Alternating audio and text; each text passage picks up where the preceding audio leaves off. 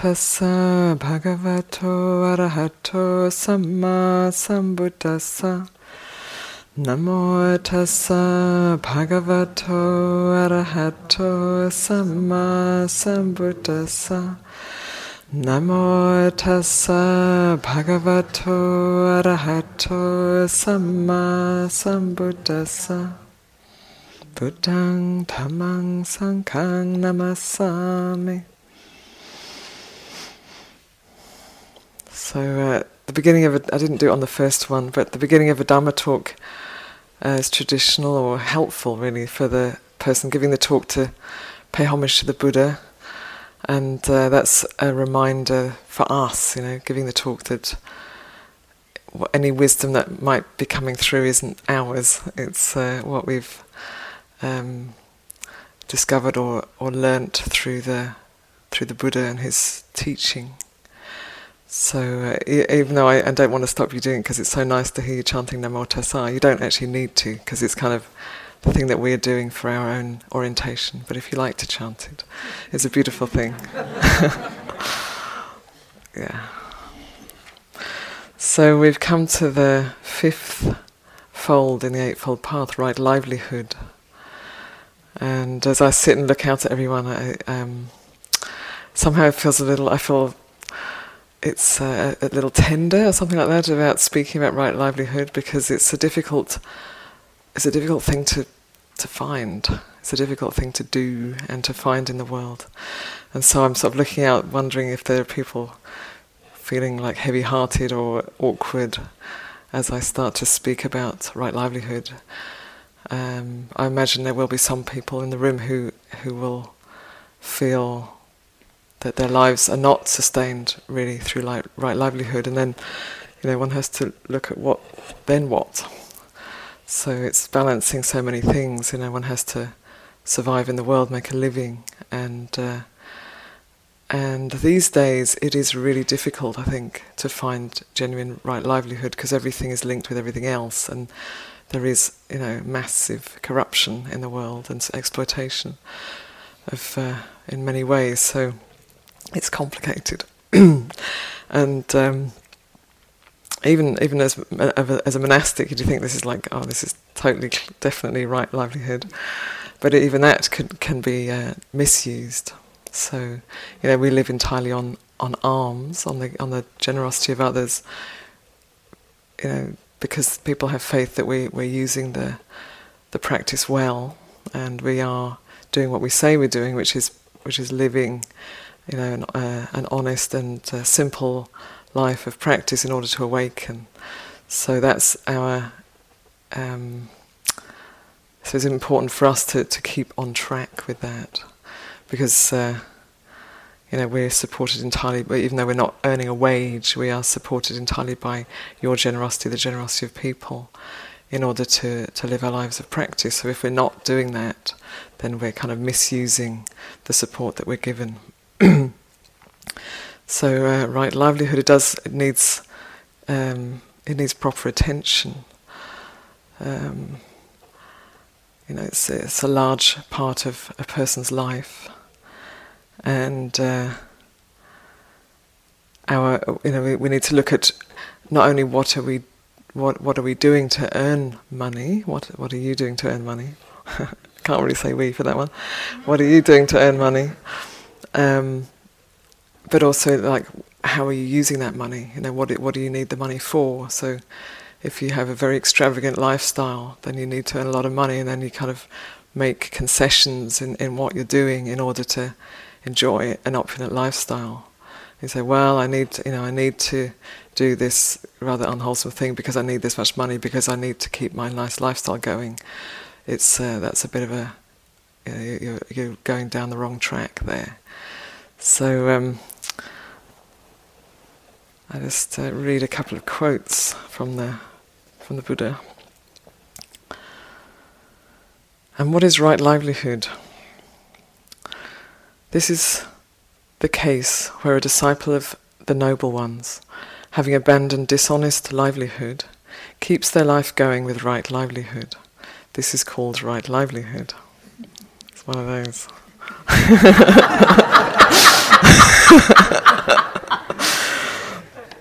So then the Buddha lists the 5 kinds of livelihood one should not engage in. Dealing in weapons, dealing in human beings, dealing in meat, dealing in intoxicants, and dealing in poison. So,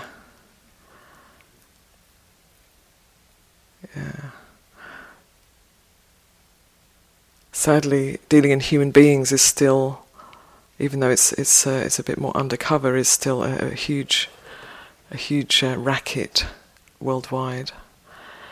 Dealing in weapons, as we all know, enormous amount of money gets tied up in dealing in weapons and keeping people dependent on having weapons. America is, American gun laws and all of that is there's a lot of money tied up in keeping an investment in ordinary folks having big guns. And then there's, of course, the weapon, selling weapons to other countries, other people. It's an awful mess. It's a terrible mess worldwide. So clearly, dealing in weapons would not be considered right livelihood. It's dealing in killing machines, and then dealing in human beings is also very obvious wrong livelihood. Dealing in meat, this could be something that slips into many people's lives. If you work in a store and then you're selling meat, it's kind of probably that'll be going on for some people here. And then dealing in intoxicants, I know a lot of people, to get a bar job can be quite helpful for a while, So, but just to recognise that dealing in intoxicants, you're encouraging people to be confused and to potentially get addicted. So dealing in intoxicants is under the heading of wrong livelihood. And just coming back to meat for a moment, the meat industry, as we know, is a nightmare industry. If you don't know, please learn about it. And then it brings up the question: should I be vegetarian or vegan? And the Buddha didn't say you should be vegetarian or you should be vegan. He did say it's up to the individual to decide. But when we look now at the industry of that produces the meat that is sold in the butcher's shops and in the stores, it's a really terrible industry where the animals no longer have any. They are completely related to as products from birth to death, and even in conception, actually, birth and death are right the way through. So if you do eat meat, really consider where that's coming from, and take in the reality of what's going on behind the scenes of that. And then the 5th one is dealing in poison, which is kind of obvious. It speaks for itself. So to look at your life and your livelihood, and are you in a large way part of any of those wrong livelihoods, and if so, really seriously consider what you're doing in your life. So I have had people come to me in the past and said, I'm doing this or I'm doing that, and what do you think? And I've said, I think you should change your job, because a large part of one's life is spent earning money,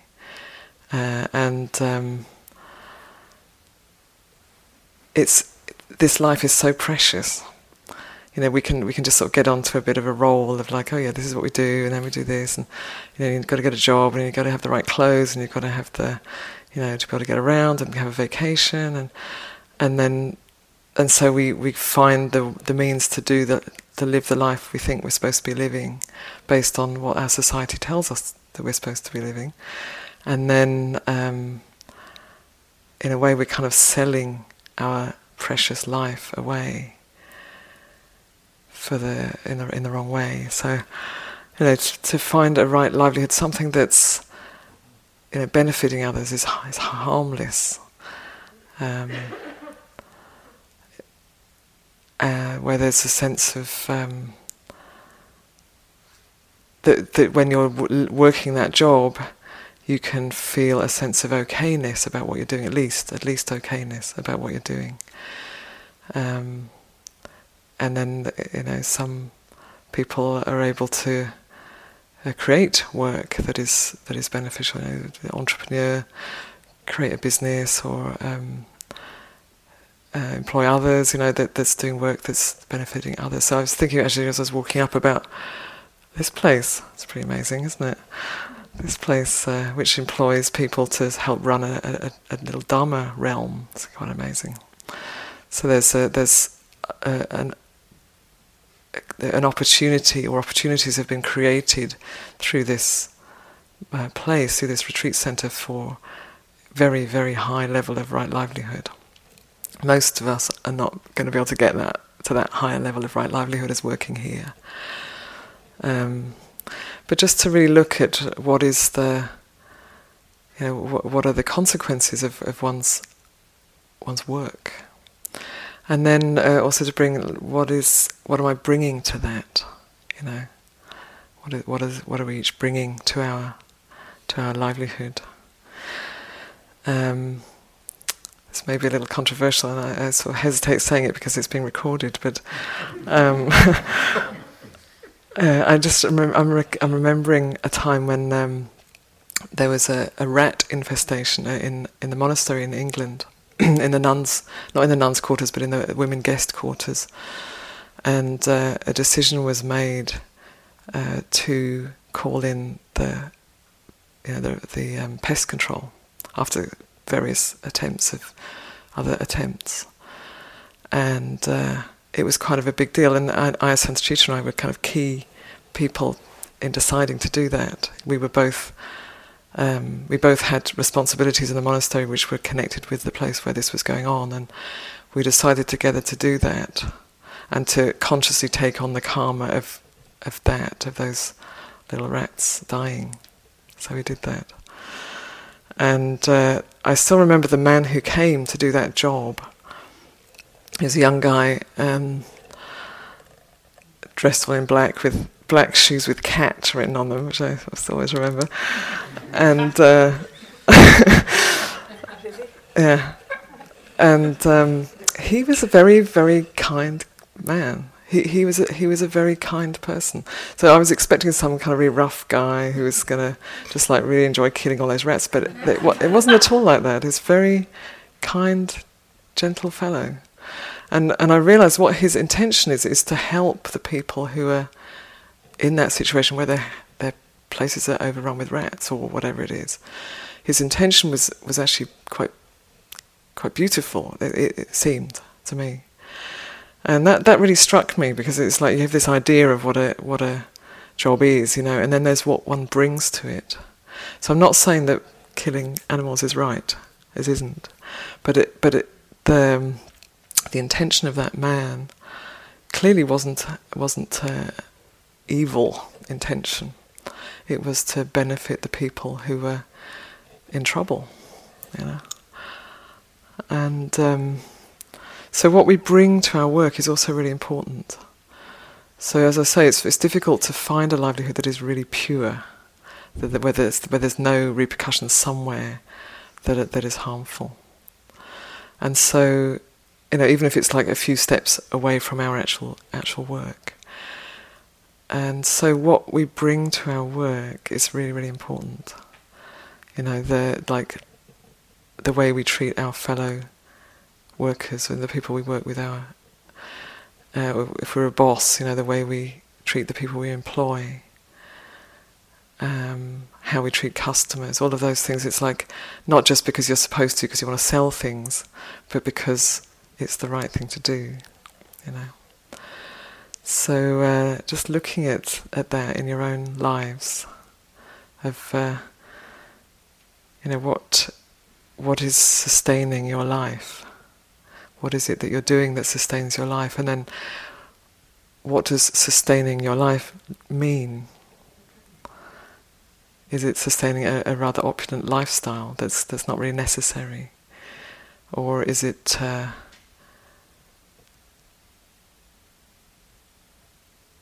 enough?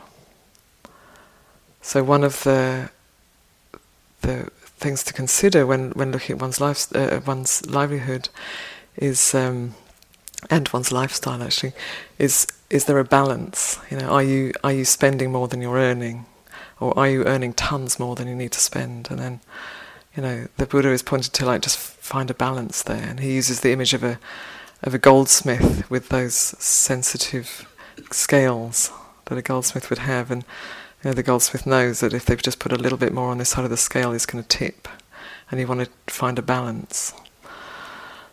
So just looking at that also in your own lives, of what partly what is generated through your work, and also how much do you need? How much does there need to be? And a little bit surprisingly, the Buddha also speaks about acting as wrong livelihood. It's not listed as one of the things one shouldn't do. It's not one of the 5, but there's a sutta where an actor goes to the Buddha and says, "Oh, I'm an actor, and I'm told, I've heard that if you're an actor and you make people laugh and make people happy, then you go to the realm of the devas of laughter."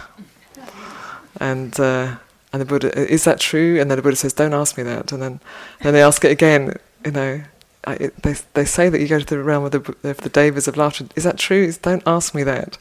And so this guy asked him 3 times, and then the 3rd time he says, if you're acting, you're arousing passion and greed, and you're stimulating that passion and greed in others, then you will not go to the realm of laughing devas, but you'll go to some lower realm.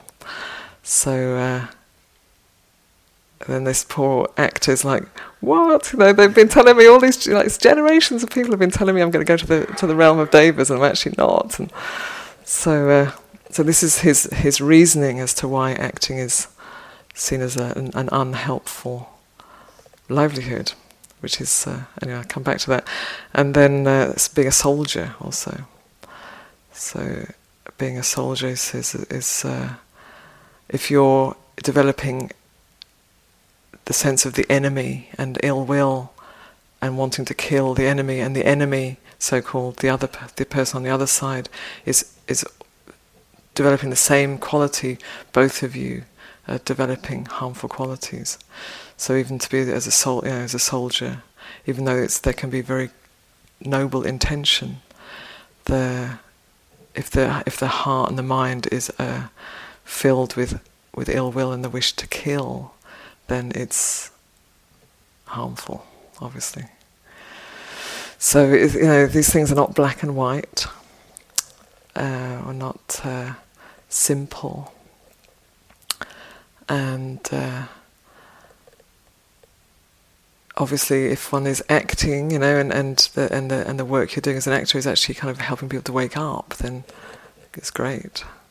And if you're, they say that the karma of a soldier is, one still receives heavy karma if one kills for whatever reason, but the karma of a soldier will be much less than the karma of someone who has murderous thoughts towards somebody, as just an independent killer, so to speak. So the karma of a soldier is much less, but there still is karma. As you can see, actually, people who come back from war have many people have terrible difficulty and stress and PTSD and all that, So I don't want to say that being a soldier is one of the 5 listed wrong livelihoods, but it is it does lead to a lot of suffering.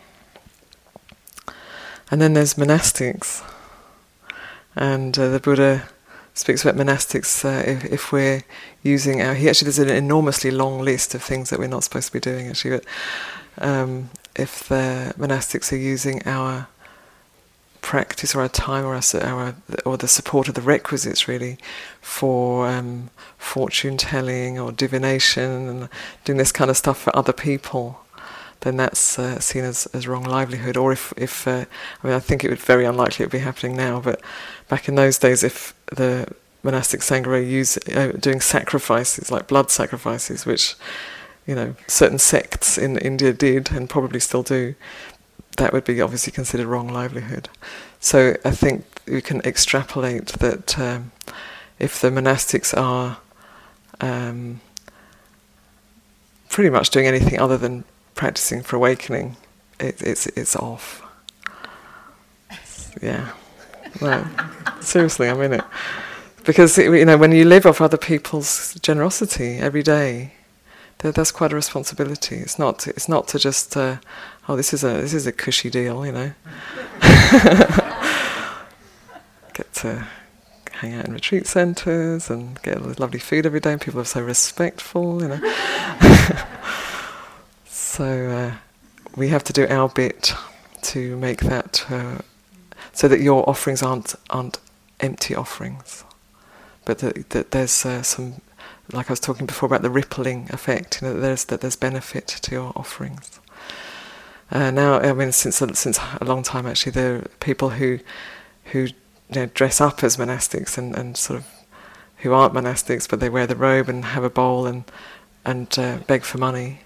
So you see them all over the place. Actually, in America now, there's quite a few people who do that, and India, they're all over the place, and many countries. And in fact, there's one man in a town that I find myself in from time to time, who was very obviously not a monk, who was dressed in a robe and with a bowl, alms bowl, sitting outside a store in the afternoon, and it's like, oh, I saw that. Ouch! That's really wrong livelihood. That's very unfortunate to be doing that. So I went to speak to him, and he was like, "Oh, you're a monk." And I was like, "Yeah, well, kind of, yeah." And I spoke with him, and it kind of spelled it out to him, like how he would be much better doing anything other than what he's doing. Don't do that. It's very, very bad karma. And unfortunately, the next time I was in the same town, I saw him again, and I just said, maybe, well, because he doesn't see it. He's maybe a little crazy. Yeah. So, but it's really not a good thing to be doing. So, anyway.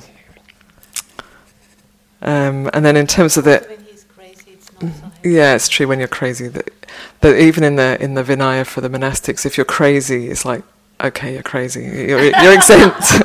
So it's true, if you're crazy, it's not such heavy karma. But it's not great karma to be in that situation in the first place, really. And then in terms of the Noble Eightfold Path, the Buddha points to three different aspects of the path that support right livelihood. And how is right livelihood the forerunner of... let's say that again. And how is right view the forerunner of right livelihood?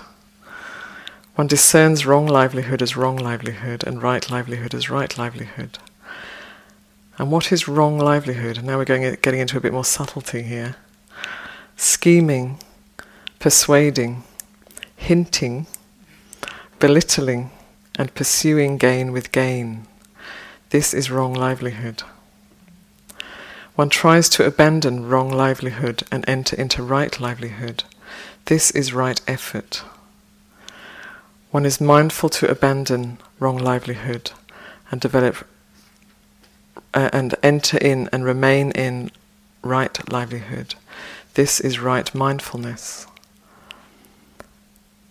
Right view, right effort, and right mindfulness circle around right livelihood. So those three qualities are a support for right livelihood. So if you have right livelihood already, if you feel like, yes, it's pretty much right livelihood, then probably you've already been engaging those qualities to get there in the first place. So and the path it's alive, it's alive here and now. So it's always supporting itself. And so obviously, if there's wrong livelihood, then there can be a sense of having to a little bit split yourself in two. You have a spiritual practice, but then there's this kind of really bit dodgy livelihood, and then you sort of justify it, but then you really want to get down to the practice. The energy is very, very dissipated there. It's divided, and if you really want to wake up, you kind of got to get things a bit better lined up, as best we can.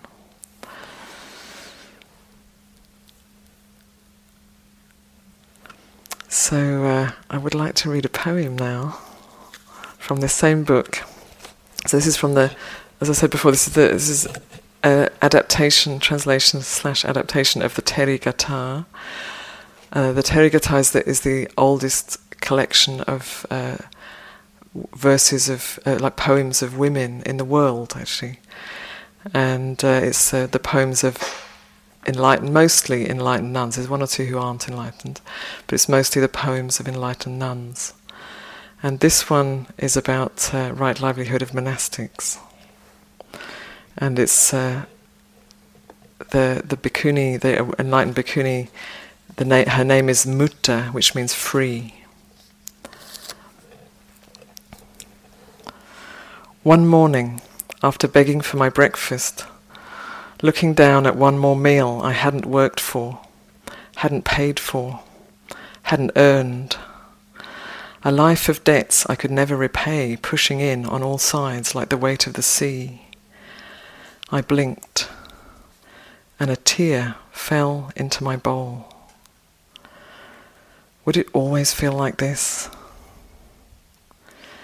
Just as the moon rises up from the bottom of the sea, a handful of rice lifted itself from the bottom of my bowl, and my heart rose with it. I wish I could tell you how it tasted, that first bite of food as a free woman.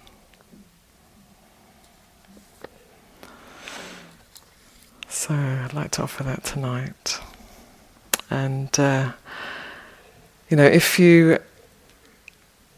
It's like we're right in the middle of the retreat, and it feels like a little bit. I hope it's an okay time for you to have this reflection on right livelihood, because you might be going to bed tonight churning over, like, oh, maybe I shouldn't be doing what I'm doing. So just remember those three aspects of the path that will support you to move into right livelihood: right view, right effort, right mindfulness. And also to really honour the potential of this human life, that each of us has the potential to awaken, even if you might not feel like it. We each have the potential to awaken, and that it really matters. You're all here. You've all come here. You all have an aspiration and a recognition of what is true, and what is beneficial, and what is beautiful. So honour that. Put that on the shrine. Put that on your altar of life. Not having the right this and the right that. And let your life be formed around that as much as you can. This is just my wish, really, for you, to be honest. So if you go to bed tonight feeling like, oh gosh,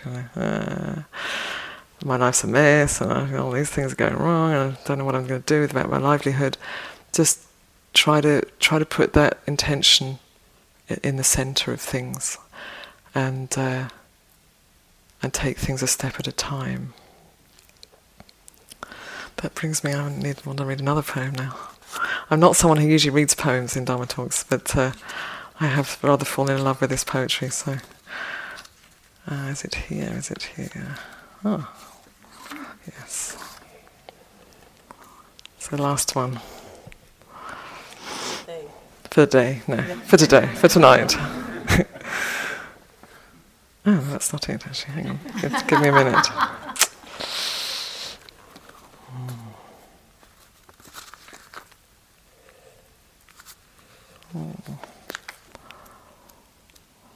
Here we go. It's Upasama, Bhikkhuni Upasama, who her name means calm. How do you cross the flood? You cross calmly, one step at a time, feeling for stones. How do you cross the flood, my heart? You cross calmly, one step at a time, or not at all. So I offer that tonight.